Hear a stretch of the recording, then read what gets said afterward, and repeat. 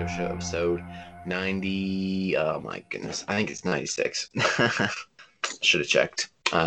So we're going to be analyzing the NFC South, the Super Bowl winning division. 95. Yes. So yeah, we're going to be going over the Buccaneers, the Saints, the Panthers, and the Falcons. The division I thought was pretty easy, to be honest. I didn't have too many questions, but Colton did say just a little bit beforehand that he had a few questions about a few different awards that we were giving out. So, of course, the MVP, the Offensive Player of the Year, the Defensive Player of the Year, and the Rookie of the Year. We do apologize. This was our second back-to-back analyzing season episode. We tried to switch it up a little bit. I don't know if we just didn't think of anything on Friday. We never really brought it up. I do have an idea for this Friday episode. So Sweet. Hopefully we can do something this get a little bit of switching up before we go over the last or the second to last division next week, and we're gearing up for the draft and the rest of the free agency and whatnot. A lot of interesting stuff, but it has been about a week now. So how are you doing? I'm doing good. What have I done the past week? I always got to think about it kind of on the spot. It's been a pretty, I haven't done too much out of the ordinary. I went to Top Golf, which if you guys don't know what it is, it's just kind of like a little golf hitting range. I'm not a very good golfer, but Top Golf was fun to go with the boys. And then we had a Buffalo Wild Wings after. Just fun stuff. Other than that, just been playing some basketball, doing some schoolwork. We got Easter break coming up. Tomorrow's the last in-person day of school before our spring break. So I'm looking forward to that. And that's about it. So. Yeah, that sounds fun. Yeah, it's been a chill week. Getting in some miles, just doing the schoolwork and kind of chilling out a little bit more than usual. But that's it. Another week. I really didn't keep up with the news on the Twitter page too much. I really need to get back on that. But that's my view. What I'm going to do is I'm going to post a free agent tracker and go over a whole bunch of signings on the Instagram. Is what I really want to do, but it's going to take a long time, and I got to figure it out. I will try and get that. I'll try and do that at some point, just for fun. Other than that, it's interesting. Okay, I swear to you, I've seen 6 Goga Blataze, or I always think it was Blataze, but I guess that's not how it's really pronounced. Blataze, I think. Okay. I think at least. So many highlights of him, and he's played the past 2 games, and he gets 2 highlights a game. It's I know he's not you told me he's not that good, and that's why I like watching the game. I can tell he's no star, but he gets so many highlights, and it's just blocks, just pretty casual blocks. But they just post the highlights of him all the time for no reason, and I don't get why. But it's interesting. I don't know. I don't watch many Pacers games, to be honest. Hate to say it. I'm not too big of a Pacers fan. Bulls traded for another All-Star since the last time we've been on here. My Bulls traded for Nikola Vucevic. It's 2 All-Stars on this team now, baby. And he's playing right now. And it's halftime last time I checked, and he was doing okay. At halftime, he's got 13 points, and where is it? 13 points, 3 rebounds, 6 assists at halftime for Vooch. So, good game for him. Good game for him. Yeah. We'll see how that works. The Pacers are still ahead.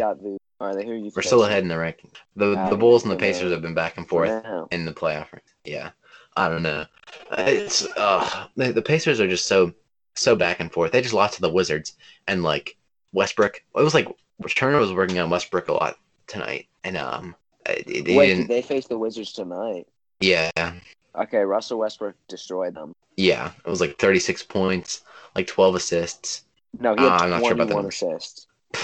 Okay, a little bit off there. Either way, yeah, it was a brutal 21 night. 21 assists and over 10 rebounds. That is one of the most crazy stat lines I've ever seen in my life. Yeah, and he was on Turner, a top 10 defensive player in the league. That's a lot of the night. That's what it seemed like. They were on each other a lot there, but did not fare well. And I know the Wizards are really bad, but they got the best of them there tonight. Westbrook's a really good player, obviously, so you can't hate it too much. But I don't get it. The roster, we're not even that injured right now. Warren's out for the season. T.J. Warren, of course, but it happens. I guess. It's just what could I say? The Pacers suck. What can I say? Chicago Bulls. They're no Chi-Town Bulls. That's all. Well, You there's can get to it. Lonzo though. You can get Lonzo That's with true. We Lonzo will next season, off season. next We'll season. sign him. We'll sign him in the off season. He's a restricted free agent. We'll sign him. Bet my money on it. I could have swore Lonzo played for the Lakers. Like I could have swore. You I did didn't really at like. one point. Okay. Okay. I was right then. I was like, I could have swore Lonzo played for the Lakers. He was But drafted to the Lakers, and then he got traded for Anthony. He was part of the Anthony Davis trade to the Lakers. oh shoot. Okay. And it's like Lonzo, I- Brandon Ingram, Josh Hart, and like a butt ton of picks for Anthony Davis.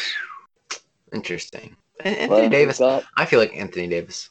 I don't know. Anthony Davis is a player I don't really know. Like obviously Anthony Davis is really good, but sometimes I feel like I don't know. I say a lot of NBA players are just a tad overrated, and then you tell me they're not overrated at all. So I'm not even gonna like. Sometimes I just get that feeling, just a little bit. I think Anthony Davis is still really good, but just a tad. Sometimes I feel like they act like he's some all time great player. I honestly I don't know what I'm talking about, so I'm just gonna stop there.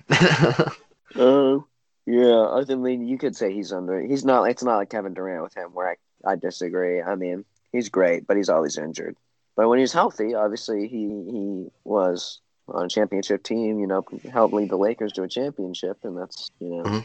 well, the most the highest feat that you can accomplish in all of sports is the championship in your respective sport. But hey, Yes, sir. say as you please. Say as you please. I I guess don't know.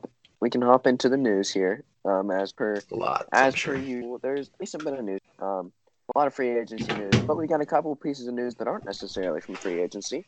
The first one is it hasn't officially happened yet, but the NFL is expected to announce a 17th game to be added to the schedule sometime this week, per Adam Schefter. They've been teasing that all offseason that they might add that week 17. Because he's the last offseason. It's looking like, according to Adam Schefter, that it's going to happen. There's been a lot of players that have come out and said, they're not necessarily, they don't want this to happen. Guys like Alvin Kamara came out and said something. Eric Ebron came out and said something. Different players expressing their frustrations and their concerns for maybe their physical shape with the 17th game being added. A lot of players don't like that. We'll see. It'll be interesting for us football fans. It'll be weird because it's like, especially for when we're like predicting games. For me, because it's like I feel like it's more than numbers when you're predicting a game. Like I feel like an 11-5 team like has a feel to it. Like an 11-6 Yeah. team does not have any feel to it. I've never seen an 11-6 team. Like it should like Yeah. 11-5 has like they feel like an 11-5 team. Like there's a difference between that and a 10-6 team. They feel different, and it's gonna be weird to predict games. We'll see. Yeah. It's all fun and games until the Cowboys go 8-1. Yep. Yeah. I saw that somewhere. I thought that was hilarious. It was of course an NFL meme. It's like they still can't escape the 8-8 or whatever. Yes. It'll be interesting. I really wish. What I really wanted them to do was have a 17-week season with 2 byes, and that way you can keep the same number of games, but it's still an extra week of revenue and still an extra week of like NFL football to watch. But the players won't get upset and whatnot. But that's not what happened. So, I'm sure players would be happy with that. yeah, that'd be sweet. That'd be nice. That'd be nice for players especially. But the next piece of news is really, really strange here. Marshawn Lattimore, who didn't you had him on your favorite players list? Yeah, I did. Marshawn Not Lattimore great timing. he has been arrested on suspicion of receiving stolen property. And that there's a lot of speculation and stuff, but reports are saying that there's a possibility with the possession the stolen property looks like it may have been a loaded weapon. And if that is true, and in the place that it was rumored to have been, there is a chance that he could face up to upwards of 6 to 18 months in jail. And I don't believe he's going to spend 6 to 18 months in jail. It's just they're NFL players. I feel like whether a lot of money is paid and a lot of special accommodations are set as per with high profile people in the jail system. But either way, it's a really stupid thing, and I don't know how intentional in receiving stolen property. I don't really know how intentional it was. A lot of different speculations and stuff going on right now, and it's not my duty to speculate. But obviously, if Marshawn Lattimore, a top 10 corner in the NFL, is out for 6 to 18 months, that is a big hit for the Saints in the entire league. So it's just, Yeah. I don't even Considering know. they I already don't had to know what gut. to say about that. They already had to gut like a bunch of their roster just to stand to the cap, and then your star cornerback is out for a long time. That's not a good situation to be in, to say the least. But yeah, it's a weird situation for sure. Yeah, yeah. But I guess off of that, we have more because we're still in free agency, and if you've been watching, you know that's what we've been on talking about. Two trades, both involving the Miami Dolphins, have happened, both involving draft picks, and the Dolphins are very, very active. As we know, the Dolphins, before the episode, held the number 3 overall pick in the draft. And they traded that number 3 overall pick to the San Francisco 49ers in exchange for the number 12 pick this year, 2 future first-round picks, and a third-round pick. And then they turned around, traded the number 12 pick that they got from San Francisco as well as one of those future first-round picks and a fourth-round pick in exchange for the sixth-round pick. The 6th overall pick and the 5th-round pick. So they turned their number 3 pick into the number 6th pick, a 5th-round pick, and a 3rd-round pick, and a future first-round pick. Yeah. So they basically went back 3 spaces to get a first-round pick, 3rd-round pick, and a couple of later-round picks. So really, they turned their 1 first into 2 first, and are possibly still going to be able to get their guy. If in fact, because I'm happy they did this because, for one, they may still be able to get their guy if it's depending on who it was. If it's Penei Sewell, they probably will not get him. I think Cincinnati will probably snag him at 5, but if it's a wide receiver, they probably will. If they were actually going to go Devontae Smith at number 3, or Pitt, they could get. If they were going to go Smith at 3 or Jamar Chase at 3, then he'll probably still be all in the 1 sense in the world. All the sense in the world. Yeah, one of them will be there at 6. The thing was, for me, mock draft, I was having a really tough time deciding whether I was going to have Miami take Devontae Smith, Jamar Chase, or Penei Sewell. And I had no clue. But now I feel like since he's got Sewell, I think he'll fall to Cincy. Yeah. They'll take him, and then Miami takes one of the receivers. I won't say who I think they're going to, but one of the receivers. You gotta stick around for the mock draft. The mock draft is coming together. Yeah, I can't give away too many of my secrets before the mock draft. Dang it. I had something about the draft I was going to say, and then I didn't write it down, so I forget what it was going to be. But I really like how my mock draft is coming together in my head. I don't have a lot done on paper, but okay, I know what I said. I said I was thinking Zach Wilson is going to be taking that too. I'm convinced of it. Whether it's by the Jets or if they trade down to some extent, Zach Wilson is being taken at 2 because obviously Lawrence is being taken. Yeah, there's a lot of smoke about what's going on in this draft. I saw since San Francisco traded up for number 3, the consensus is that they traded up for a QB most likely. Because there's always this, that, and whatever else. The rumors about do they are they set on Jimmy G? Are they not? At least I'm a lot higher on Jimmy G than most people, but I guess they're trying to most likely go on. You don't trade up all that to move up in the draft to not select a QB. There's the obvious answer would be like Justin Fields would be the obvious answer. Trey Lance, but then Mac Jones, Daniel Jeremiah came in and said, well, it looks like he said something like most executives in the league think that trading up to number 3 and everything that they've seen, this is a move that's pointing towards them trying to draft Trey Lance, which is interesting. But then there was another report that said most executives in the league, the consensus belief is that they trade up for Mac Jones, which I do not believe that. I don't believe that one bit. No, I don't like Mac Jones. Smoke screens or whatever. There's literally you could get Mac Jones with there's a realistic chance that Mac Jones is not a first round pick. I do not believe that they traded 3 first round picks to trade up and select a guy that they 100% could have selected where they were before. Yeah. Realistically, I'm not sure if I don't really know. I don't know. Well, the thing is, if I'm 49ers and I know Lawrence and Wilson are going to be off at 1 and 2. If you can trade up to 2, and obviously you can't trade up to number 1, you have to give up way too much to trade up to number 1. Trading up to number 2 would obviously be giving up a lot too. So they couldn't get number 2. They had to trade up to number 3. But then if you know Wilson's gone and you know Lawrence is gone, then like I like what the rest of the quarterback prospects do not impress me that much. I think Lance is probably my number 3 quarterback prospect, and then Fields. And I definitely do not like Mac Jones. I mean, I don't like Mac Jones. I probably would reverse it. I think I'd probably have Fields and then Lance, but it's not like a crazy like wide mark. And No. they both have like there's different skill sets there. The thing is, when you're in the situation that the 49ers are, you were just in the Super Bowl a little bit ago. Every time you don't have a good season, it's just because of injuries. You saw have a really solid roster put together, a really good offensive line, good coaching. They can coach up players and whatnot. I don't know why you need to trade up to number 3 if you're the 49ers, unless you really just are not confident in Jimmy G and you want to think for the future. But if you're going to draft Lance is pretty I feel like Lance is pretty raw yet. He definitely you're not going to be I don't think he's going to be starting week 1 in all reality. So maybe you have to keep Jimmy G, and maybe that's just what I'm thinking. Yeah. But I don't know. It's weird. A lot to think about here, and definitely it's mid to late April. I know they released what the day was for the draft. Lots of time. I want to say it's like the 20th. Yeah, something like that. Yeah, somewhere around there. I feel like you said, like how when they have bad seasons, it's all because of injury.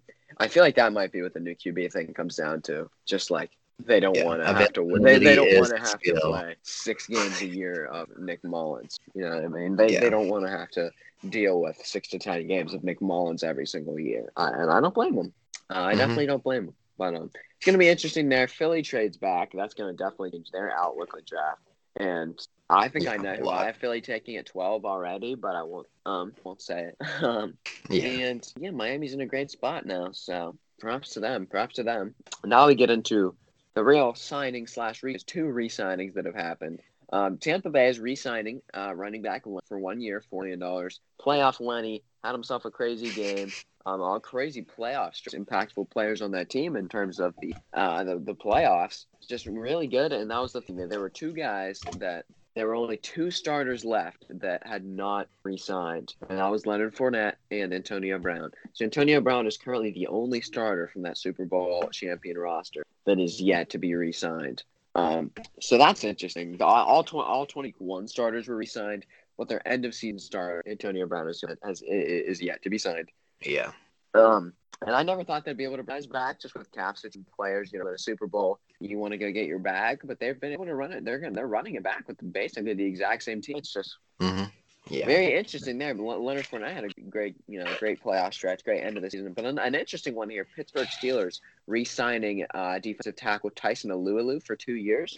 Because if you remember, just a couple weeks ago, Tyson Alualu agreed to a deal with his former team, the Jacksonville Jaguars, the team that drafted him for 2 years, like $6 million or something, like very small. Yeah. And reportedly, he had a change of heart because obviously at the time you couldn't actually officially sign a contract. It was an agreement in principle before the contract had actually been signed. I guess he went back on his heart. He had a change of heart and decided to re-sign with the Pittsburgh Steelers for 2 years. So an interesting thing, not something that happens all too often in the NFL. Not something I can say I remember ever seeing. But Lulu ditched the Jags again and came to Pittsburgh. So I gotta respect it. If you're Pittsburgh, the reports were just talking about decision about his family. He got kids in school and a life that's been ingrained in the community and stuff like that. Stuff that we don't think about because football. For a lot of us, we think of these athletes that all they have in their life is football, but really they've got a family and a lot of other decisions go into it than just what team has the best defense, what team can I get the most minutes on, and whatever. So yeah, and obviously Tyson Alualu that's a humongous signing. He was great in defense great in rush defense, that is. And whenever it was Isaiah Buggs and Chris Wormley in, it was definitely a different looking defense. Got to run all over the middle, specifically in the Ravens game after he went down. And then at the end of the game, Isaiah Buggs did come up clutch and get a nice tackle on Lamar before he got the first down and eventually won the game. So, it's not like serviceable talent back there, but I'd much rather have a Lulu. And that's a really funny story if you want to read into it. I don't know. It's pretty interesting. Yeah. But I know he was he was like basically like on a plane out to Jacksonville, and then he got a backup positive coronavirus test, and so he had to chill out.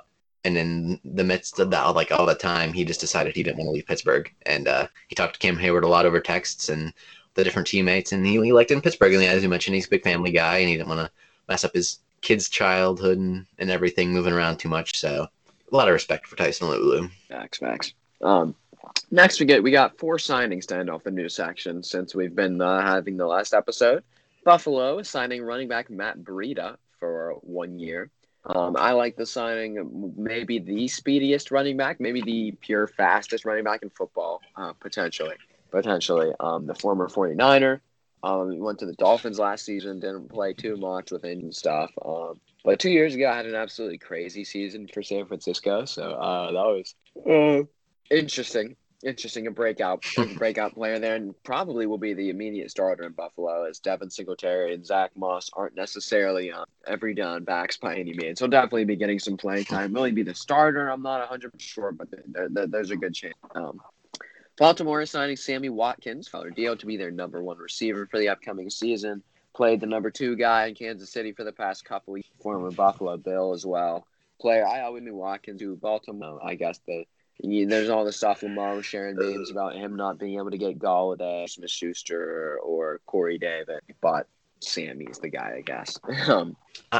I posted that on Twitter, and I said the Ravens finally get someone like a number 1 wide receiver. I'm not saying I think you got a bunch of, it's another team. There's a bunch of teams with a whole bunch of really good number 2 wide receivers, and I think the Ravens are getting there at this point with like Marquise Brown and now Sammy Watkins, and Mark Andrews is a really good tight end, but it's not the same as like a wide receiver. You don't stretch the field with Mark Andrews a whole lot.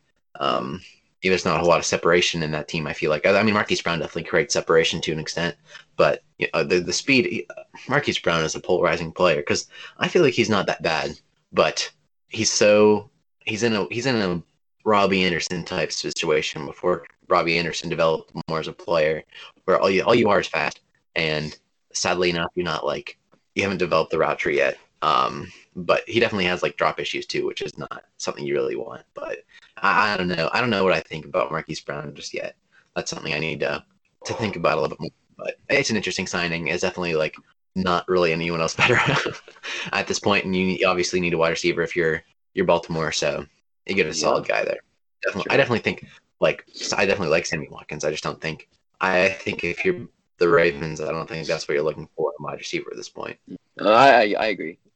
2 more signings. Kansas City signing Jerron Reed for one year. He was a defensive tackle for the Seattle Seahawks. They ended up cutting him to save some cap space, and Kansas City brings him in to shore up a defense which was not very good in the running game last year, as we talked about a few episodes ago. And Arizona is signing veteran corner Malcolm Butler. Obviously, we all know him for the Super Bowl game-winning interception. He's a Patriot for many years, went to the Titans the past couple years. Defensive player of the year, the Titans last year. Yes, he was. Both of our defensive player of the year for the Titans immediately got cut. I think he got cut before we got to say that he was the defensive player of the year. Yeah. So last episode, GP and offensive player of the year was Matt Stafford, even though he's not on that team anymore technically. But signing Malcolm Butler, the Titans kind of cut pretty much every starter in their secondary apart from Kevin Byard.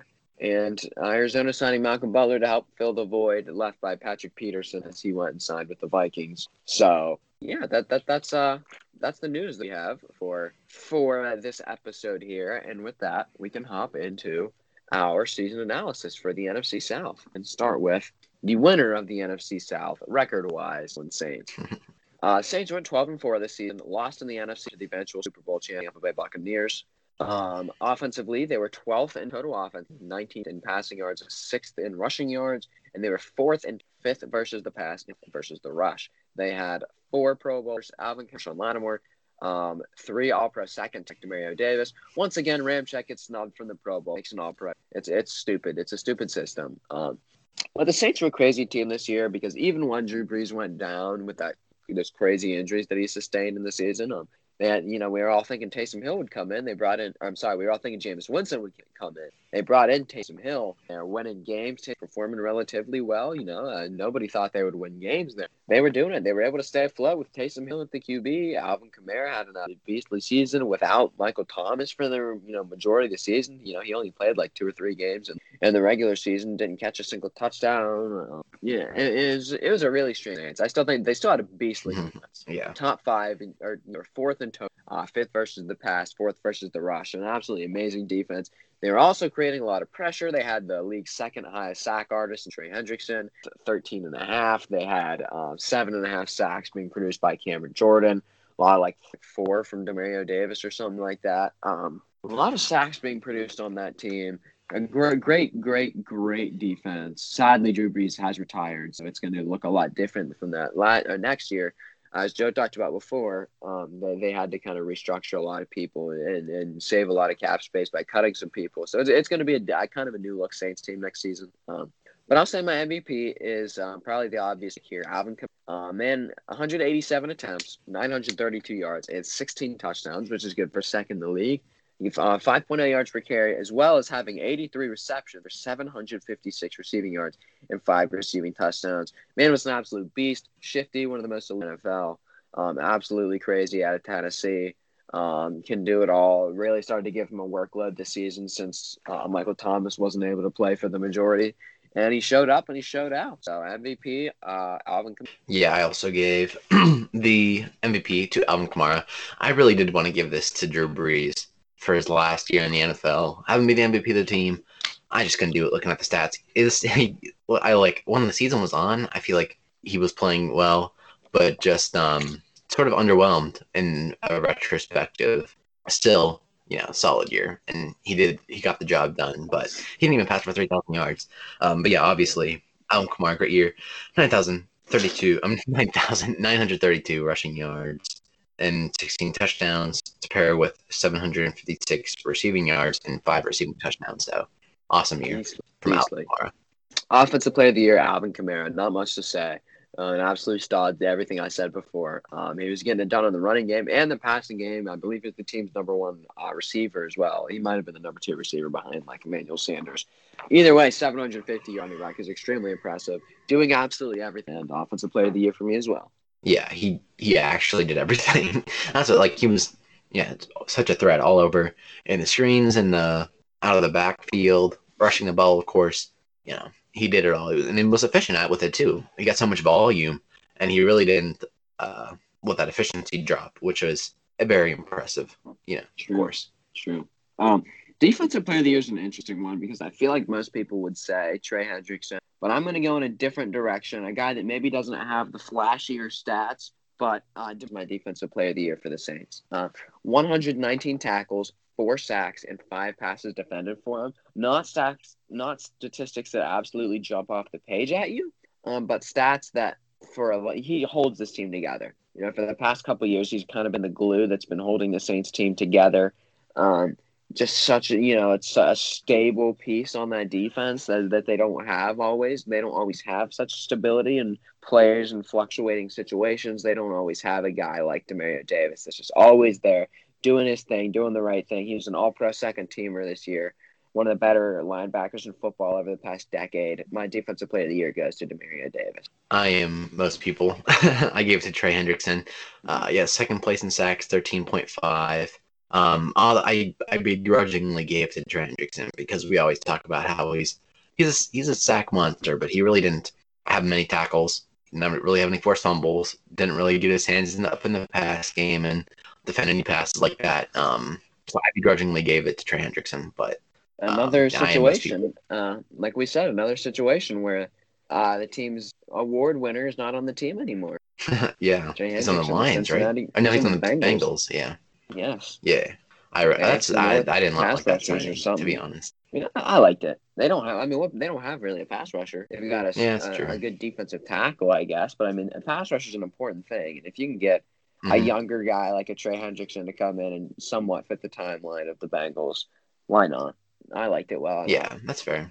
I liked it well. I feel like there's better guys on the market, but Hendrickson is good for the value, hopefully. But it's definitely not a strong edge rushing draft. So if you're gonna want to get with someone through the draft, it's not a, especially at the spot where they're at, like number 5. You're not going to be picking any of those guys at number 5.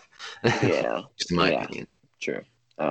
Rookie of the year for the Saints might have been the hardest thing for me to say. There weren't a lot of crazy ones. You know, you could have said like Adam Troutman or Zach Baum or something. I went Marquez Callaway for my rookie. He had 21 receptions for 213 yards. He's a wide receiver. It's not, nothing special, but of all of them, you could have said CJ Ruiz, I guess, the first rounder, the offensive lineman. But yeah, I went Marquez Callaway, 213 yards, not much of importance. I believe the tight end had Adam Troutman, I believe, had like more or less yards, but 1 touchdown. And, like Vaughn had like 7 tackles or something. So like, yeah, do with it as you may. I went to Callaway. A lot of different could go with this, but they didn't have very many Callaway guys. Yeah. I got you a little bit here. Did a little bit of research on this one. And by doing a little bit of research, I looked up Saints Rookie of the Year 2020 and got a grade of each rookie and just looked through the reasoning that the people made up. So this is not good. But I gave Cesar Ruiz the first round center. He played about 300 snaps, did not allow a single sack. So a pretty solid PFF grade just from like his small sample size, but like, definitely not a strong rookie class, not a lot of playing time overall from the guys, but I've given a lot of rookie of the years to offensive linemen, to be honest. I think Michael Onwenu might be the only one I've given to an alignment. No, I definitely gave the Jets to Mekhi Becton. Mm-hmm. I don't know. I might have given. I gave Andrew Thomas. I know you gave Kevin Dotson, right? Yeah, and I think I did give Kevin Dotson. Yeah, I did. You gave Kevin Dotson and Cesar Ruiz, and you're more apt to. You got to respect it. I got to respect the O-line praise. But the grade for the Saints is an interesting one because they went 12-4, lost them, and they had a good season, but a lot of players underperformed. But a lot of players overperformed. I gave them a B. Same thing as I gave the Steelers another 12-4 team. I just feel like there was so much that they could have done. And I just feel like this was not the ending to a perfect Drew Brees career. Losing in the divisional round to Tom Brady. It just doesn't sit well with me. A B for the Saints, above average season, but I feel like there was still a lot more that could have been accomplished. I give him C+ because I'm really impressed with Sean Payton. My perception of Sean Payton greatly improved. He completely changed the offense and catered it to Taysom Hill, and Taysom Hill produced and put up really good stats. And they won games, like it's not exactly like a perfect season by any means, of course, and definitely I wish they could have went farther and given a little bit more of a storybook ending to Drew Brees' career. But it is what it is. You can't really give him any lower than that. And I just a little bit higher than you because I was impressed with how they handled the injury to Drew Brees once again. Lower than me. I said B+, and you said B. Oh, I think you said C+. Oh no, my bad. Okay, yeah. Okay, I respect it. We go to the Super Bowl champions. So the Tampa Bay Buccaneers, 11-5, they were 7th offensively, 2nd in the passing game, 28th in the rushing game. Not very good in that aspect of the game. 6th in total defense, 21 versus the pass, and they were the number 1 rushing defense in the NFL. And interestingly enough, they only had 1 Pro Bowler, which is Jason Pierre-Paul was their only Pro Bowler. They had 2 All-Pro second team, and neither of them were Jason Pierre-Paul. So it's a strange occurrence. Just goes to show you how little Pro Bowler. Mike Evans wasn't a Pro Bowler. I think Mike Evans should have been a Pro Bowler. Well, they gave it to like Devontae Adams and DeAndre Hopkins and DK Metcalf and like Justin Jefferson. I think were the 4. So I would have given it. I give it to him over DK. No, I mean, at the time, DK was average. At the time of the Pro Bowl, like when the Pro Bowl stuff was coming out, DK was getting 100 yards like every single game. Yeah, you're right. I don't know. I think Mike Evans is better, but I think DK had a better season. Mm-hmm. Okay, that's fair. I don't know. We'll talk about it. But yeah, I said, 2 All-Pro second teamers: Devin White, Levante David. Crazy season for them. Obviously, the Tom Brady comes in, and there's a lot of stuff like, well, they've got a pretty talented roster, but I thought they were going to get 10-6 and lose in the first or second round. I did not think that they were going to come in. They looked shaky and inconsistent for a lot of the season. They came in with Tom Brady, and when it came to playoff time, they took all that talent, one of the more talented rosters, if not the most talented roster in football, put it to the test, and just went to town. Just a really crazy game. It didn't really it wasn't much of like a super competitive game, to be honest. As much as we would have liked it to be, it wasn't that competitive. Buccaneers won it pretty handily. And a crazy year for Tampa Bay. Offensively and defensively. And my MVP is none other than, you can say maybe he didn't have the stats on or whatever it is, but how valuable. He still had 4,600, good for third in the league, 40 touchdowns, second in the league, only behind the MVP, Aaron Rodgers, 12 interceptions. The impact. I mean, you saw it from a 7-9 team. This is the playoffs. They get Tom Brady. They're an 11-5 team. You can see the impact that Tom Brady has there. You can see how valuable he is to the team there. And you can see how he elevates his, you know what I mean? He elevates the entire team, plays so much better under Tom Brady, especially to playoff time and trying to carry you, whatever. Tom Brady's the most valuable player in football, in the history of football, and he's the player in the Buccaneers in my head. So. Yeah, I also gave Tom Brady that MVP. And it's like you said, he definitely didn't have the best offensive stat line. And, there's definitely but you can't give it to anybody else. Tom Brady, just the competitive edge, as you mentioned, elevating the players around him, and the fact that Anthony Brown, Leonard Fournette, Rob Gronkowski, 3 players that all scored in the Super Bowl, basically just came there because of Tom Brady, and that's something that's very interesting. And a team last year, a quarterback that produced a little bit more, had much more turnovers, of course, with Jameis Winston, but the team was largely the same. They didn't add they only added a few more kind of exciting pieces with Gronk and Antonio Brown and of course Leonard Fournette. In the draft they had some more pieces, but it wasn't a completely different team. They didn't reinvent the wheel when they brought Tom Brady on, and it revamped the team. It added that spark, and as you mentioned, from a playoff team, a non-playoff team to a wild card team that made the whole way to the Super Bowl. So gotta give that maybe to Tom Brady. Kind of begrudgingly. Well, I was coming into the year, I didn't really like the signing. I had a lot of Buccaneers say throughout the year. But I got the team of the year by the time the Super Bowl came around. I had a respect for the team, and they were fun to watch, and it was nice. I'm kind of excited to see what the Buccaneers can bring to the table next year and see what they can do. Just a side note. Though they were very fun to watch, there was definitely not I thought that was not that. I always thought that was a signing for Tampa Bay. Just the upgrade they have and getting the greatest quarterback of all time to your culture cannot be understated. Offensive player of the year, I want the guy that we've been talking about, Mike Evans. There were a lot of guys you could have given to Ronald Jones. Actually, I went Evans, 70 receptions, barely, but he did hit the 1,006 yards, and 13 touchdowns, which was 4th in the league. We know I'm pretty high on Mike Evans. I think given the right scenario, he's one of the best receivers in the game. He can go up and get it from anywhere. Insanely strong, insanely sure hands. He's got the body of a thin tight end. He's got the frame. He's got a frame like Megatron out there. An amazing receiver, probably top 6 or 7 in the NFL. If I had to put a pin on it at this point, over 1,000 yards, 13 touchdowns. Got to give Mike Evans OPOY. Yeah. So I just thought of this whenever you're talking. So the reason why I really didn't like the Tom Brady signing was I like the fit better in other places. Obviously, coming into the season, the rumors were, his arm is getting weaker and Tom Brady's old, and it's gonna be a different Tom Brady coming in here. Tom Brady showed up and he was in great shape, played well, was able to push the ball down the field with relative ease, and had a good connection with his receivers. But I kind of like San Diego. You got a really good short. You can throw to Keenan Allen, a wide receiver I really like that runs shorter routes. And you don't have to worry about the arm strength as much. You have a really good tight end with Hunter Henry. A good running back with Austin Eckler. And I really don't like Ronald Jones. So, you don't have much of a run game there to help him out much either. That's what my thought process was before the season. But, of course, when I signed there and kind of the rumors of his weak arm would put to shame, that's whenever the perception tended to change, and throughout the season, obviously, proved us all wrong. But anyway, on offense play of the year, I had the same exact player as you. Mike Evans, a great year, 1,006 yards, 13 touchdowns, relatively efficient, and just a really, really good player out there. I don't like Mike Evans as much as you, but I definitely think Mike Evans is one of the top receivers in the NFL. top Yeah. 10 for sure. Yeah. I like what you said. Yeah, at the time, I definitely did as well.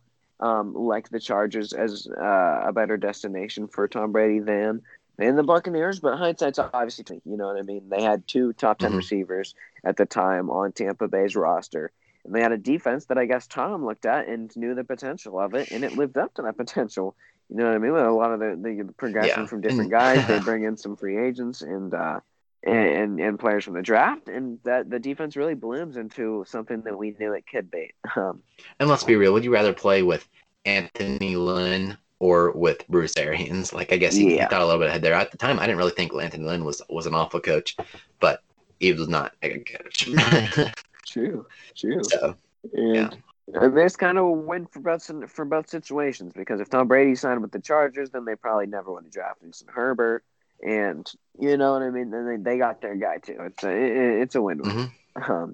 But Defensive Player of the Year is going to go to a guy for me who I believe is maybe like the most underrated player in the NFL. Maybe the most underhyped player in the. I won't say underrated. I'll say the most underhyped player in the NFL.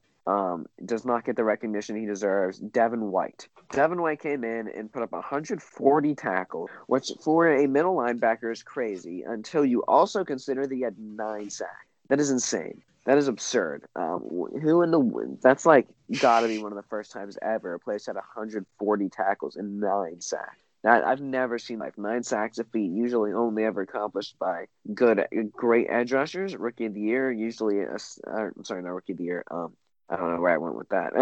140 tackles being something that you usually see from the team's number one middle linebacker, but the combination of those is see, and that just goes to show you the versatility that they have there with Devin White, and the places they're able to play him on the field. To go with that, he had a forced fumble and defended on the year, all over the 2 sideline linebacker, and I'm giving Devin White, Tampa Bay Buccaneers Defensive Player of the Year.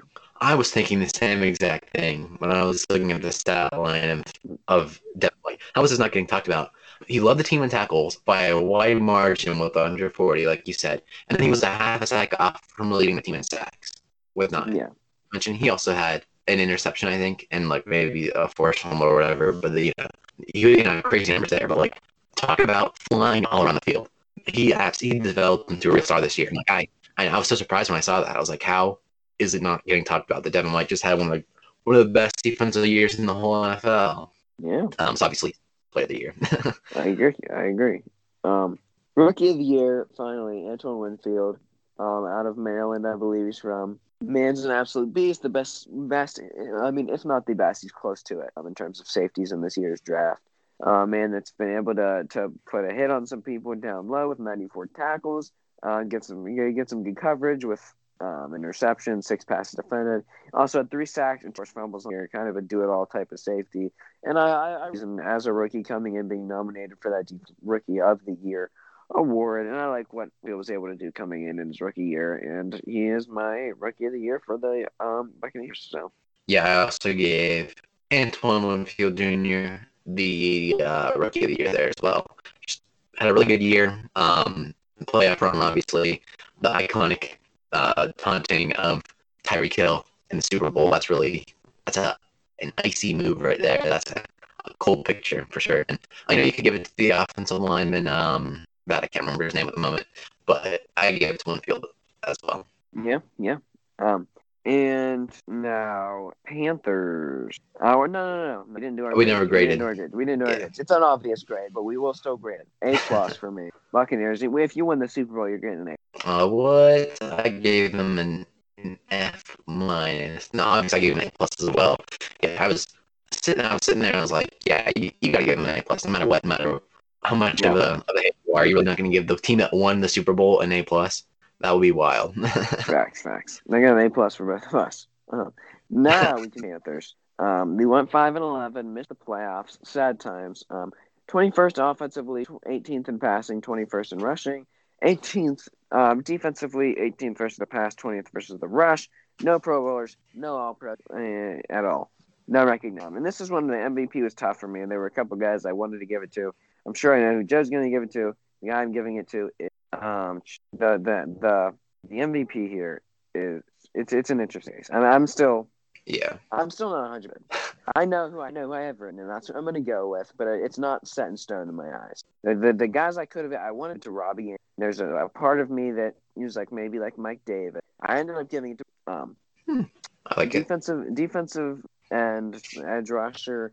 He had 58 tackles, 9 sacks, 3 forced fumbles, and 4 passes defended them. I have a feeling you're going to give it to.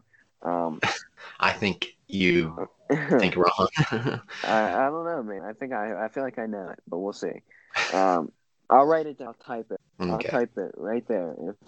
We'll see if it's correct or not. But Brian I'm Burns. pretty sure I know who you think it is. Anyway. Okay. All right. Brian Burns MVP, like I said, because defensively he holds down that fort so much. He was like one of, if not the only, like him and Jeremy Chin were like the only net positive defenders on like that entire team. 9 sacks on a team where you're getting double teamed left and right because nobody else is creating any sort of pressure to help you. It's rough. It's rough, and Brian Burns has been able to supplement with that and have a really good past couple years. And I think he's the team MVP because I feel like there were some plays offensively they may have had a little bit off statistics, but I think they're more valuable to that defense and in turn to that team. Yeah, that makes a lot of sense. That was in there in contention. So obviously, I think you think I gave it to Robbie Anderson, which is the thought because I'm a humongous Robbie Anderson fan. Who did you give it to? I can tell you, John, you won't I see gave it it yet. to DJ Moore, the person you're talking about. Where is it? I wrote it. Not I was there. correct. I was correct. You were see it somewhere. Huh. Right there, Okay, right there. You were correct. That's cool. Okay, that's interesting. You did predict it. I wanted to give it to Robbie Anderson really bad. That's who I thought you thought I gave it to. But as a fantasy owner of Robbie Anderson, I wasn't really following the Panthers a whole lot, to be honest. I was following the downfall of the Steelers, the tragic downfall. Anyway, so yeah, Robbie Anderson produced really well throughout the beginning of the year, and then started to cool off, and I was like, well, what's going on? But I just didn't like him too much. I just stashed him on the bench a little more and played Justin Jefferson and Julio Jones and Keenan Allen and the rest of the gang there. And then looking at the stats, it's because DJ Moore was going off. He had 1,193 yards, which is like I don't know, a little bit more than 100 yards more than Robbie Anderson, but 4 touchdowns, which is like one more. But then you look at the average, he had 18 yards per reception, and DJ Moore had 18 yards per reception for the whole entire year. Yeah. I just thought Robbie Anderson was like 11. So obviously the volume's a little bit more there for Robbie Anderson, but I just thought it was crazy. I had to give it to him after I saw that. 18, it was 18 like 0.2 or something. 18, more than 18 yards per reception on an average. Plus he also got to rush the ball. So he had a rushing impact. I thought that's a crazy year. I was very impressed by seeing that. But obviously, that's got to be the first time in his career that Robbie Anderson did not lead his team in yards per reception. It has to be. Yeah. So 11 yards per reception is still really good for Robbie Anderson. But beside 18, I'm just not as impressed. Yeah. Yards per reception. Well, 18 is crazy. It's never been a stat that really I feel that like I've always felt kind of indifferent about that stat. I don't feel like it's all that telling because I feel like the better receivers have lower yards per reception in general, just because of the sheer amount of times they're receiving the ball.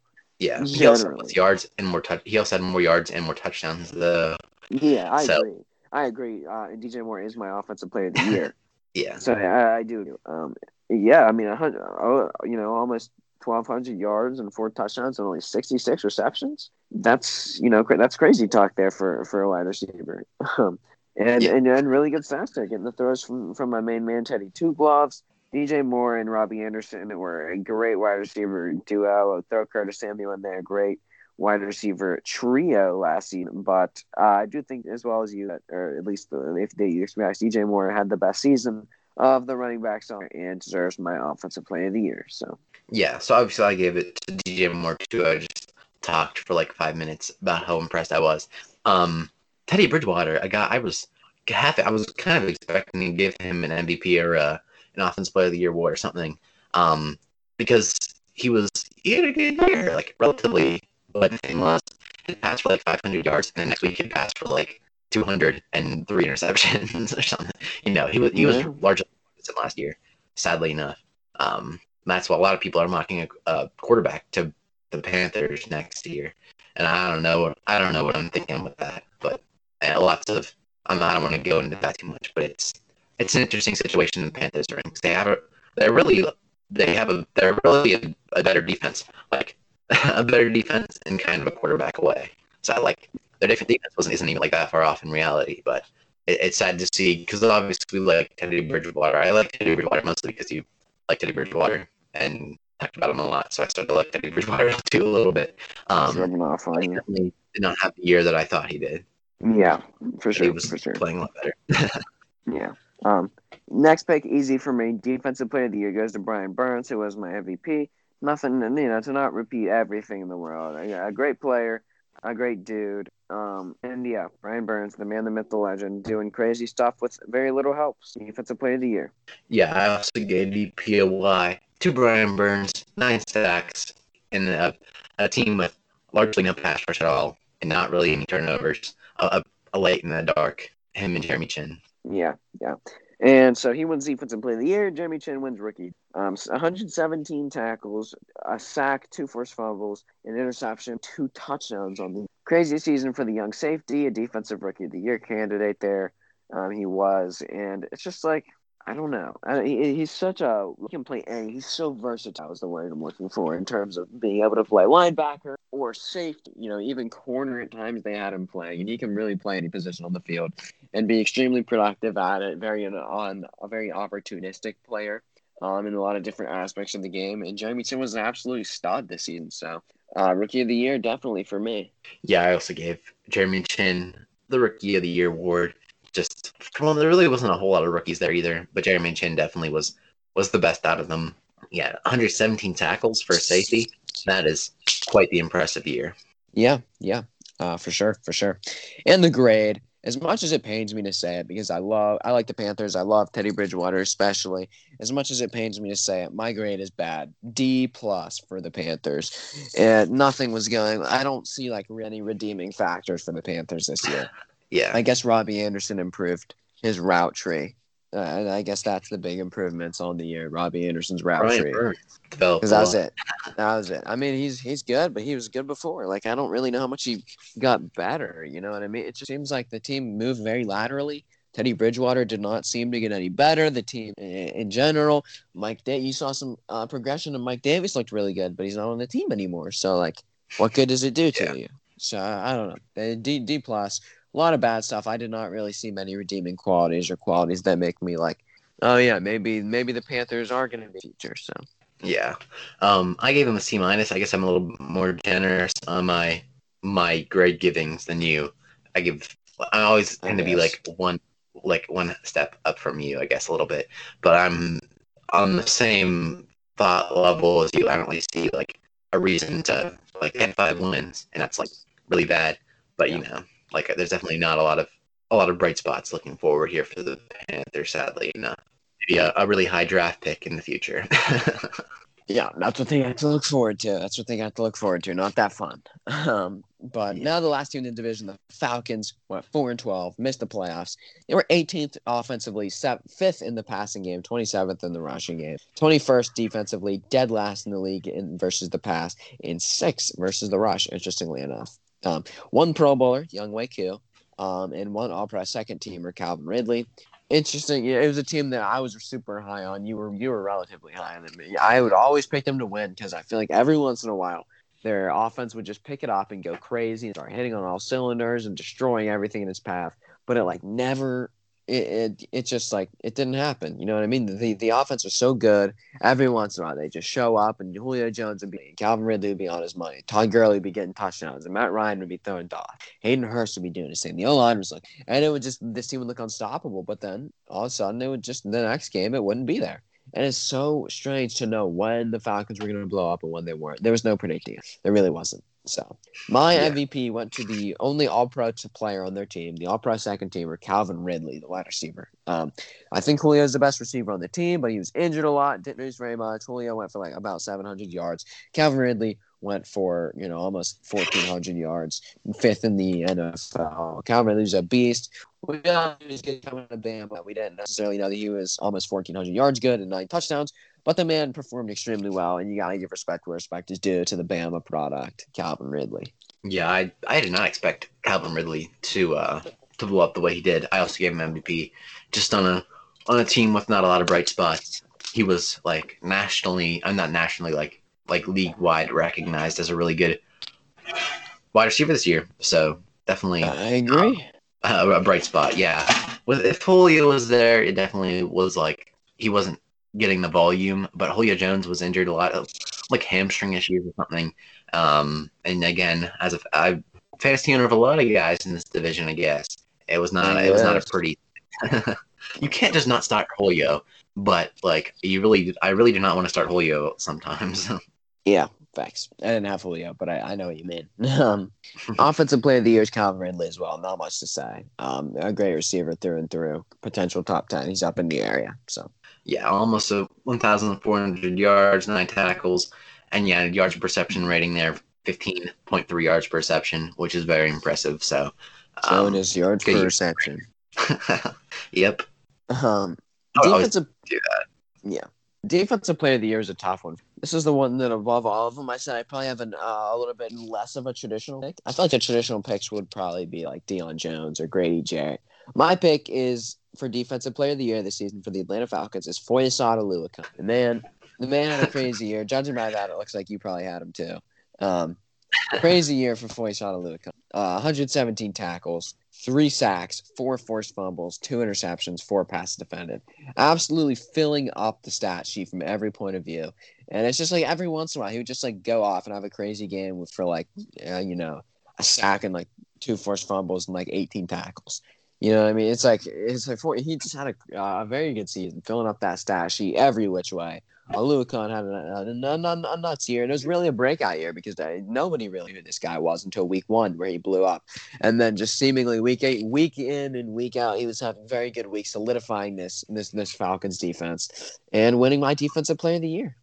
I know. I really wanted like to us to have some differences, like so we can talk about them. I really thought you had Deion Jones.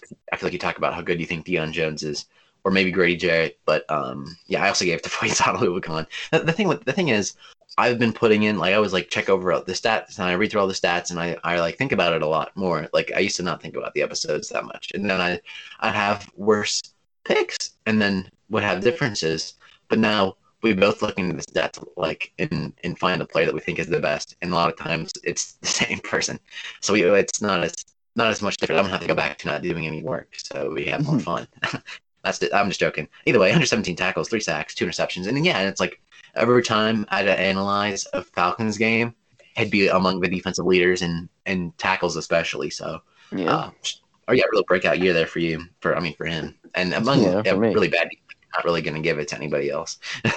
True. They were surprisingly sixth in the league versus the rush. Deion Jones and Grady Jarrett stuff in the run game. Gotta respect it. Respect it. But rookie of the year, I just went with the first round rookie, the corner, AJ Terrell. 74 tackles, 3 forced fumbles, an interception, 7 passes defended for the young rook. They were dead last in the league in passing yards, and I believe if I'm not mistaken, no players in the NFL gave up more receiving yards than AJ Terrell. I believe, but he did show some promise. I think I had him mocked as a first round pick in the redraft, if I'm not mistaken. But I still think he's got a lot of time to grow. He'll have some better players around him next season, and it'll definitely be kind of somewhat of a defense. So hopefully he'll be able to get some time, some experience, and so stuff will start to click for him a little bit. Yeah, this is my the rookie of the year pick is always just look it up and let ESPN and PFF kind of give me an idea and give me some reasoning here. I also gave him solid stat line. He was really the only rookie that got a bunch of playing time for the Falcons. But mostly he showed, according to ESPN, he just shows oodles and oodles of potential. And that's just great to hear. And then not really gonna give I don't even know who else was really drafted late in the later rounds, but no big names to be sure. And the grades, though they have a lower grade, I gave them a higher. I mean, though they have a lower record, I gave them a higher grade than the C-, not by much, but slightly C-, just because I feel like they had some more redeeming qualities where we can, would just randomly get a glimpse into what this offense could be. And obviously the team is a little bit more young and geared around today than the Panthers with their style of play that they had to run without McCaffrey. I like what the Falcons. You know what I mean. They're going to be a lot different without Gurley as their running back. Probably going to have Mike Davis from Carolina, to be honest, in the starting spot. But I don't know. I like the Falcons season and what they were able to do. I like the explosive offense and the glimpses of things to come that we saw from the Falcons. I just feel like the writing was on the wall for the Falcons, while the Panthers seem to be stuck in mediocrity forever. Or they don't have a definitive plan at this point in the rebuild. So Yeah, I actually gave them worse than you, that's kind of a first. I gave them a D. They won last, and I'm a little bit more disappointed with them because our offense is stacked. I thought Todd Gurley would do good. Todd Gurley didn't do good. Julio Jones was injured a lot. That's disappointing. Calvin really did good, which is good. The defense, of course, although you really didn't have high expectations, just based on the amount of talent they had, it definitely was not very good. So I see your reasoning for having them higher, but they just didn't have a good record. Well, are they drafting at 4? Are the Falcons drafting at 4, or are they drafting it at 5? I forget. I actually can look it up. They're drafting at 4. Cincinnati's drafting at 5. Okay. And up until the Niners made that trade, I probably would have had Atlanta taking Justin Fields at 4. But now I'm gonna have to put a lot of thought into Atlanta's pick now. Yeah. If they draft a quarterback, then there's not really much reason to keep Matt Ryan around. And if you're going to keep Matt Ryan around, I mean, you're going to get rid of Matt Ryan, you might as well just get rid of Julio, too. Well, I feel like maybe the quarterback is Trey Lance or Justin Fields, to where they need a year or two to develop into starting quarterbacks, and you still keep Matt Ryan up until the contract is over, and then either he decides to retire with the Falcons or go try to play off the contract. You don't have to Matt Ryan go through the pain of trading him and kind of let him walk out on his own and do right by Matt Ryan. All right, guess how old Matt Ryan is. I'm going to look it up. 35. If he's 36, then that's going to be smack in the middle. He's 35, so yeah, you were right. Yeah. Yeah, I guess I should have known that because Aaron Rodgers is 37. I know they're not the same age, so. Matty Ice, baby. Not like the cool. That might be my favorite nickname. Matty Ice. Matty Ice. That's up there. All right, get ready on Wednesday. It's not my favorite nickname. It's close to it. Matty Ice is such a dope name, dude. Holy moly. All right, get ready on Wednesday. We're going to be doing our top 10 favorite nicknames. Yes. I'll post that on Instagram in the same old format that I used on all the other top 10 lists. I hope. Matty Ice. So, MMG, we talked about MMG on here a little bit. MMG, a year ago, he was doing all-time teams, all-team teams for each team in the NFL. I used to watch KKS do that back in the day. Oh, yeah. Is that the Asian guy? Yeah. Okay, yeah, that's what I thought. I used to watch him all the time. Heath Miller. I never watched a lot of him, but I watched the Steelers team. See, I don't watch many Madden videos.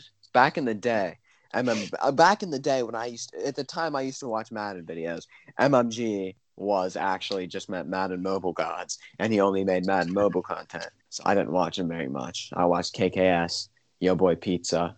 There were a couple other people. Yeah, he's a Pittsburgh Steelers fan. You gotta respect it. He is.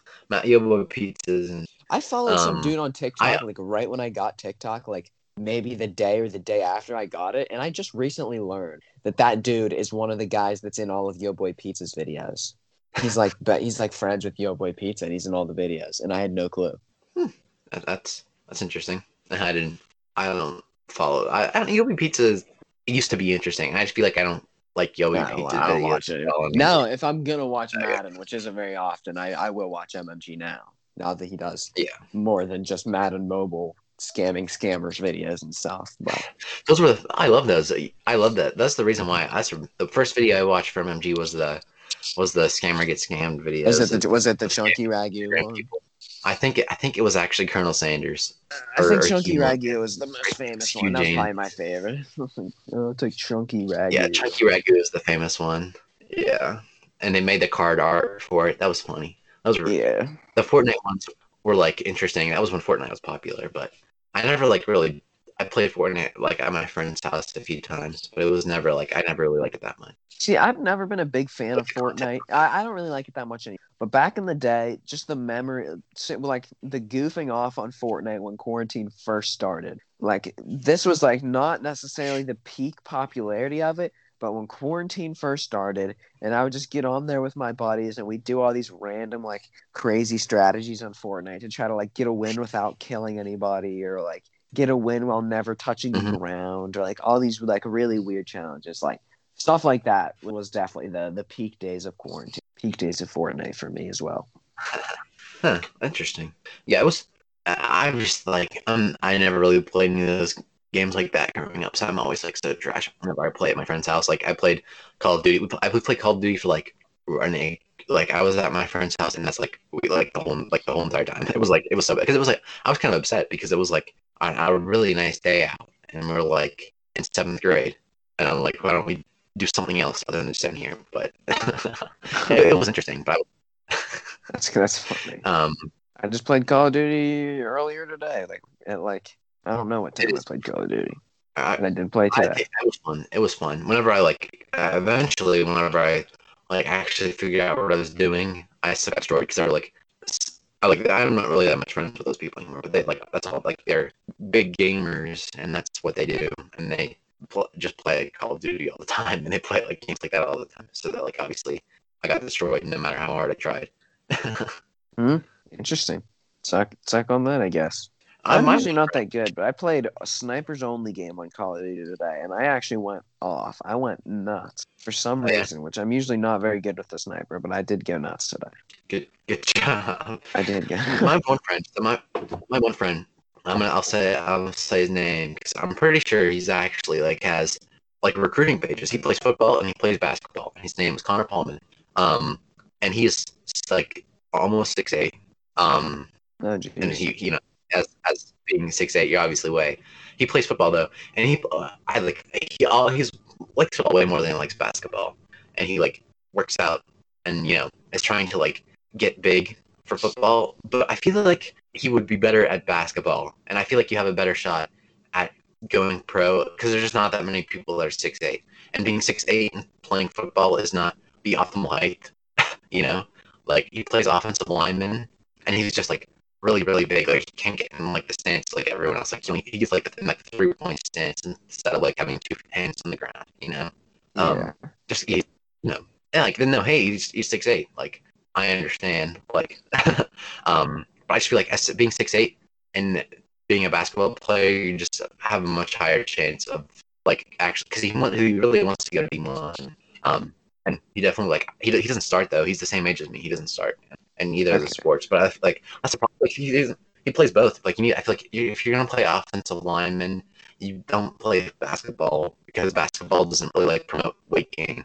But then you're also too big to like quick and do stuff. And I really want to. I always try to get him to like focus on basketball, and because I really feel like he'd be a really good basketball player. I'm pretty sure he has actual like recruiting pages because of his size. So he's like put his name out there a lot.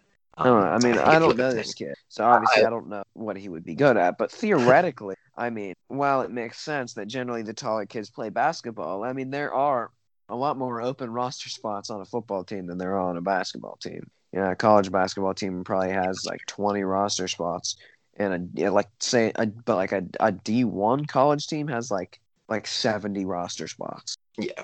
So I talked to some of the kids that like do track and play football, and they say Connor's like, nah, I don't know. I don't want to be mean, but they don't really say he's that good. If you're listening to this, Connor, I'm sorry. I think you're good. I don't want to be mean. I feel like Connor is good. I feel like Connor just needs to get his chance. But he'll be solid. Like he's good. I'm sure. He said he has like a 98% chance of like starting next year in football just because he'll be in 11th grade. But I do like Connor. I've been friends with Connor since like 2nd grade. We're good buds. Good man. We're gonna get the D1 prospect on the show. Facts. I've got a 6'8" buddy too. He goes to my school, and he does play basketball, but he does not play football. Chase. No, Chase is like 6 foot on the dot. Nice. He's a The bucket, same though. height as Chase. He's Chase a bucket, dropped though. 30. He did. Chase is an absolute bucket. Chase's dad or someone has like a like I think like a an Instagram account for him and his brother, Yeah. and Yeah. they followed us, and then so I followed back, and now I always see like every time I go on the Colton and Joe Show Instagram, which is like once a week at most. I don't go on there that much, to be honest. And I always see the highlights, and Eli, I don't know what his name is actually now that I think about it. I got so I'm in like the fantasy football league with Colton and his friends from Waynesburg because I don't really have any friends that like fantasy football that much. So this guy requested like 30 trades like throughout the season, I swear. And because you can't like send chats on there, like, I don't know how to like counter trades. I just got a Snapchat, and I saw that I don't know if he plays wrestling or whatever, but Waynesburg won something, and he was like taking the bite on the gold medal. That's a savage thing to put in your story. Yeah, Waynesburg. Our wrestling team is actually absolutely beastly.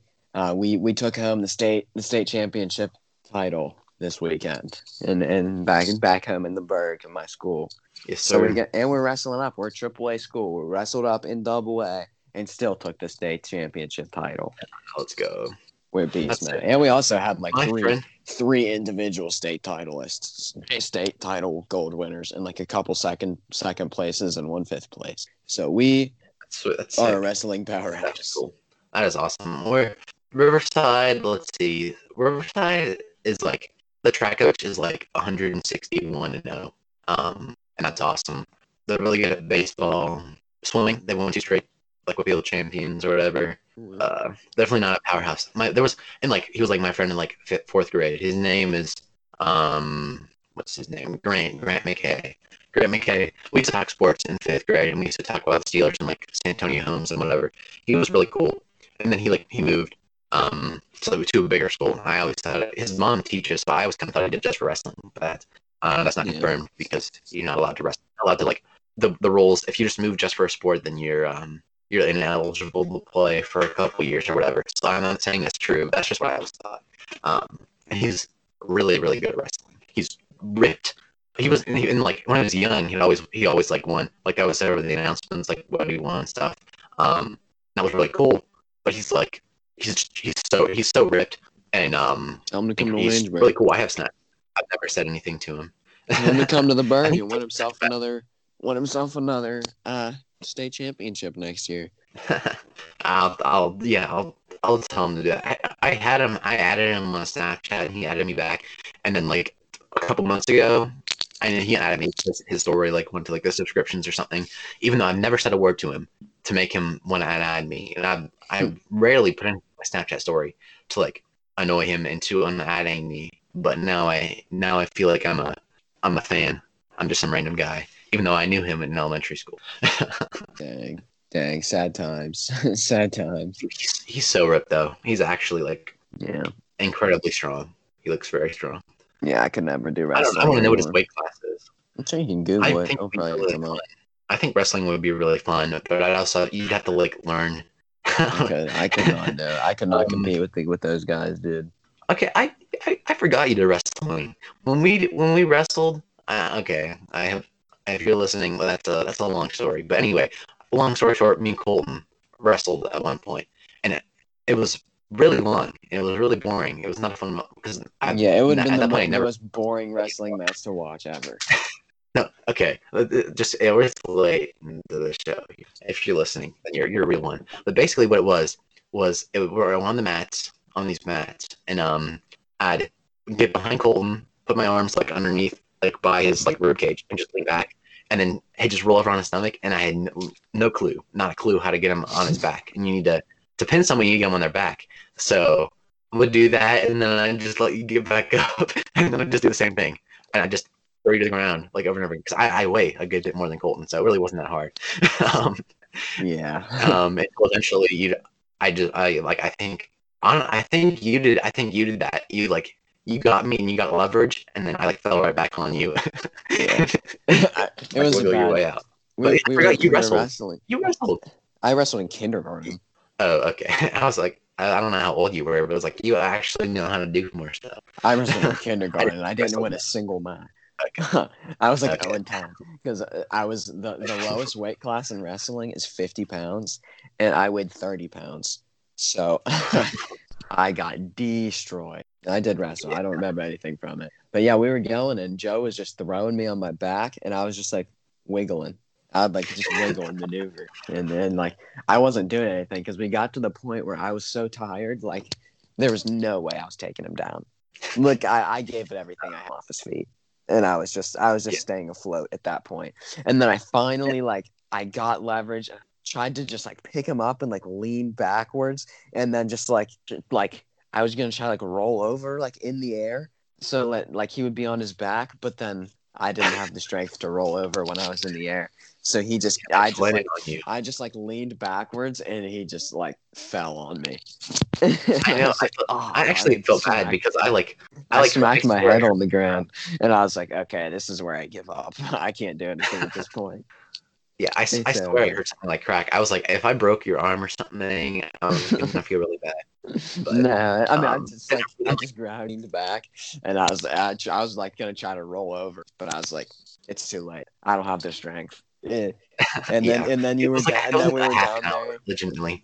I don't know if I could have rolled around my stomach. There's a chance, but if I would have got on my stomach, it would have just delayed the inevitable Restarted. At that point. It would have delayed it. There was no way. I didn't have the strength to do anything at that point. I had to give up. Yeah, and it's a fun story. It's a fun time. But yeah, and then I proceeded. So I was like in 8th grade, and I was going into 9th grade. So then just for fun, there's a senior that and then he just wrestled someone that was really big, and then he went to wrestle me, and he just like gave up because he was like just too tired, and he was like, yeah, I can't pick you up, so I'm just gonna forfeit. I forget what it's like Caleb Kyle. Anyway, I don't know. Fun story, fun time out at church camp. Yeah, there are a few guys that I could take. I guess you're not one of them. Very few. Just based on like I feel like if it's just like it's just kind of unrealistic. Cause I'm a few inches taller than you, and I'm marginally meatier than you. It's all if you listen to our episode with Joseph Cortez. Different genes. If you listened intently to our episode with Joseph Cortez, you know that I'm an underweight guy. I'm an undersized. I'm undersized in general. I'm 5'8" and 124 pounds. I got my work cut out for me in any sort of wrestling match. Yeah. I'm a little bit on the overweight side, just a little bit. If I lost like 15 pounds, I would be at a very healthy weight. But it's not as easy as yeah. And I know gaining weight is really hard. Gaining weight is not hard for me. I can get it, but it's not like I feel like my weight fluctuates a lot. Like like back in the day, like I used to be, I was almost 160 pounds at one point in my life, and I'm down. I'm at 124 right now, and it's like now I'm at like my weight like really has not. I've been in the 124 range, and it hasn't moved from like a plus or minus like 5 pounds of 124 in about 2 years. But like if I eat a bunch for like a week, I'll go up to like almost 130. But then like give it another week of just like back to my normal habits, and I'm back down to 124. So it's a fluctuating cycle. But I just drink a lot of water. I drink I don't drink a lot of water. You probably drink more than me. I drink like a gallon of water in the last 2 periods of the school day before track practice. And so I always think I look like a pretty ripped, I'd say. But then I drink a bunch of water, and it's like all goes like right here. And I know it's like the same amount of fat, but I just look way bigger. And like if I drink my water evenly throughout the whole entire day, it'd be way better because I feel very weighed down after drinking a lot of water that quickly. Yeah, I'm the same boat. If I'm not like in school where I can't just casually carry around a bottle of water like and refill it and stuff, like I'll just sip on water all day long. Mm-hmm. Like at church, we record on Monday. This is a Monday episode that we're recording this. So church was yesterday for me, and at church on Sunday night, it was like like a 2-hour church. Maybe like 2 hours I was there. But like I refilled my water bottle about 6 times, I was just guzzling. I was just guzzling water, dude. I was peeing, Yeah. and I peed like 2 times, 2 or 3 times, and then they were like acting like I had a UTI or something. I was like, I Yeah. just drank 6 bottles of water. Like, you can chill. But Yeah, it gets to the point, like, I have, yeah, just, like, I just drink, like a gallon of water, but, like, after I drink, like, a half of it, then I just, like, drink, and then I have to go to the bathroom, like, right away. Like, there's not even any point. It just goes right through you, you know? That's what it Yeah. feels like, seemingly. But at school, I have my Gatorade water bottle. I fill it up, like, in between periods or whatever, and it's very even distribution. And I feel like, it's not as bad. I just bring 1 bottle of water, and then I drink it throughout the day. It's usually gone by like halfway through the day, and then I'm out of luck after that until school ends. And then I have another one in the car for because I usually go to the rec center work out right after school. So I have another bottle in the car for that. But it's just What's your exercises? Like, what do you normally do? Just like it's different. Like every day I try to get 2 miles in on the treadmill before I lift every day. Just stay in shape moderately. Keep my stamina up. But then like I've got kind of 3 different routines. So it's like one day I'll do like back, shoulders, and tricep. Or no, one day I do shoulders, triceps, and chest. One day I do back and biceps, and then the next day I do legs. And then it's like a repeating cycle between the 3. And there's like different workouts and different lifts depending on what day it is. And then I usually lift 5 days, so I don't lift usually on Sundays and Wednesdays. I take off, so it's just it's good. depends on the day. Mm-hmm. Good stuff. In the morning I try to do abs, and then like a bunch of like body weight ab workouts, and then like legs. My legs. So the thing was, it was like a really long time. It was like almost 3 months that I did not do anything with my legs. And they were starting to lose some definition and whatnot. Like I still like ran, but that doesn't really define your legs a whole lot. A week I like just consistently do my legs, and then my legs get huge so quick. It's stupid. Like they're like almost like a 2% body fat around my legs, seemingly, but it's like a lot of muscle. Jeez. Like everywhere else, my abs do not develop quickly. My arms definitely do not. My arms are really bad. But like my legs, just good genes, I guess. For my legs. I guess. Sounds like it. Just to finish off, before we finish off the show, so like getting a little bit late. So I went to the YMCA with my cousin. I probably mentioned this a little bit. I used to do that a lot. Like twice a week maybe. And that's what I always do. I was in like 6th grade, like going into 7th grade when we used to do this. And I was stupidly fat and stupidly out of shape, and I never did anything. So he's like it's probably a little bit better for you if you like do some cardio in between your machine and like lifting and stuff. So I was like, okay, like can you so we ran on the treadmill, and I ran like a half a mile, like really, like looking back, it was really slow. It was like 9 minutes or something, which is like not bad if you're running like, a lot of distance, but like for half a mile on a treadmill, that's really bad. I don't know how fast you run. If that's what you run, then that's solid, like for 2 miles. But anyway, so I did that, ran a half a mile, then and I was like gassed. And then he was like, okay, we'll like restart, and we'll like do some other stuff. And he was like, okay, let's go to the treadmills. And I was awful. I felt so sick. It was like, I was like, you know, looking back, it was fine. At the time, I was like kind of worried because I was like really, really, really out of breath. Yeah. But you know, fun enough times. See, that's the good stuff. Really, when you look back and when you think back on the days when you couldn't do stuff that seems routine to you now, and then it's like, think about the progress. I'm starting to work on like some arms and stuff I really, really want to play basketball next year, like really, really bad. I just think it would be a ton of fun. Yeah. And like I can be like TJ. I can be a TJ McConnell type player.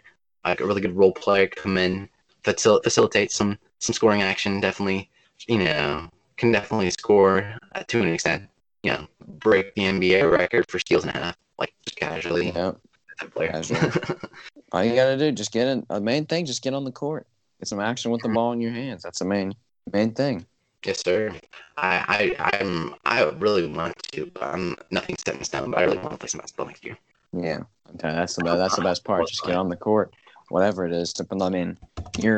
I mean, I don't know exactly what your basketball team at Riverside's looking like, but I'm assuming being over 6 foot in high school, you're probably going to be like a power forward or a center, one of the two.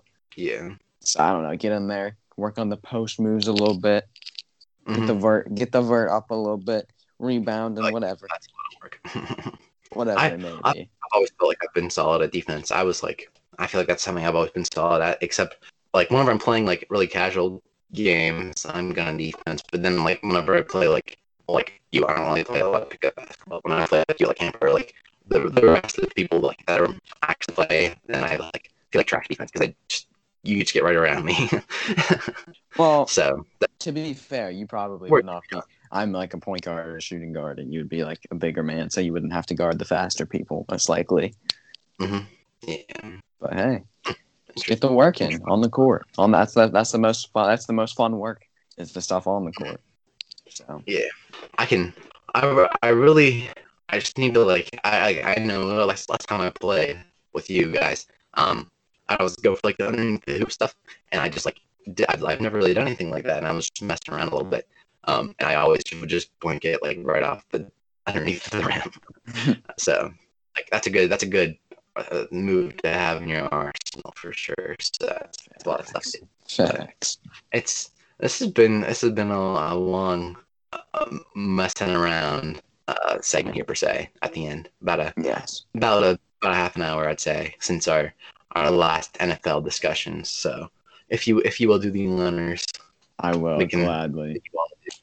Thank you guys for watching the show, sticking with us if you've been here for this long, through the hour and 40 minutes of the show, the 30 minutes of random discussion, very entertaining discussion they had. But from us here at the Colton and Joe Show, we are peacing.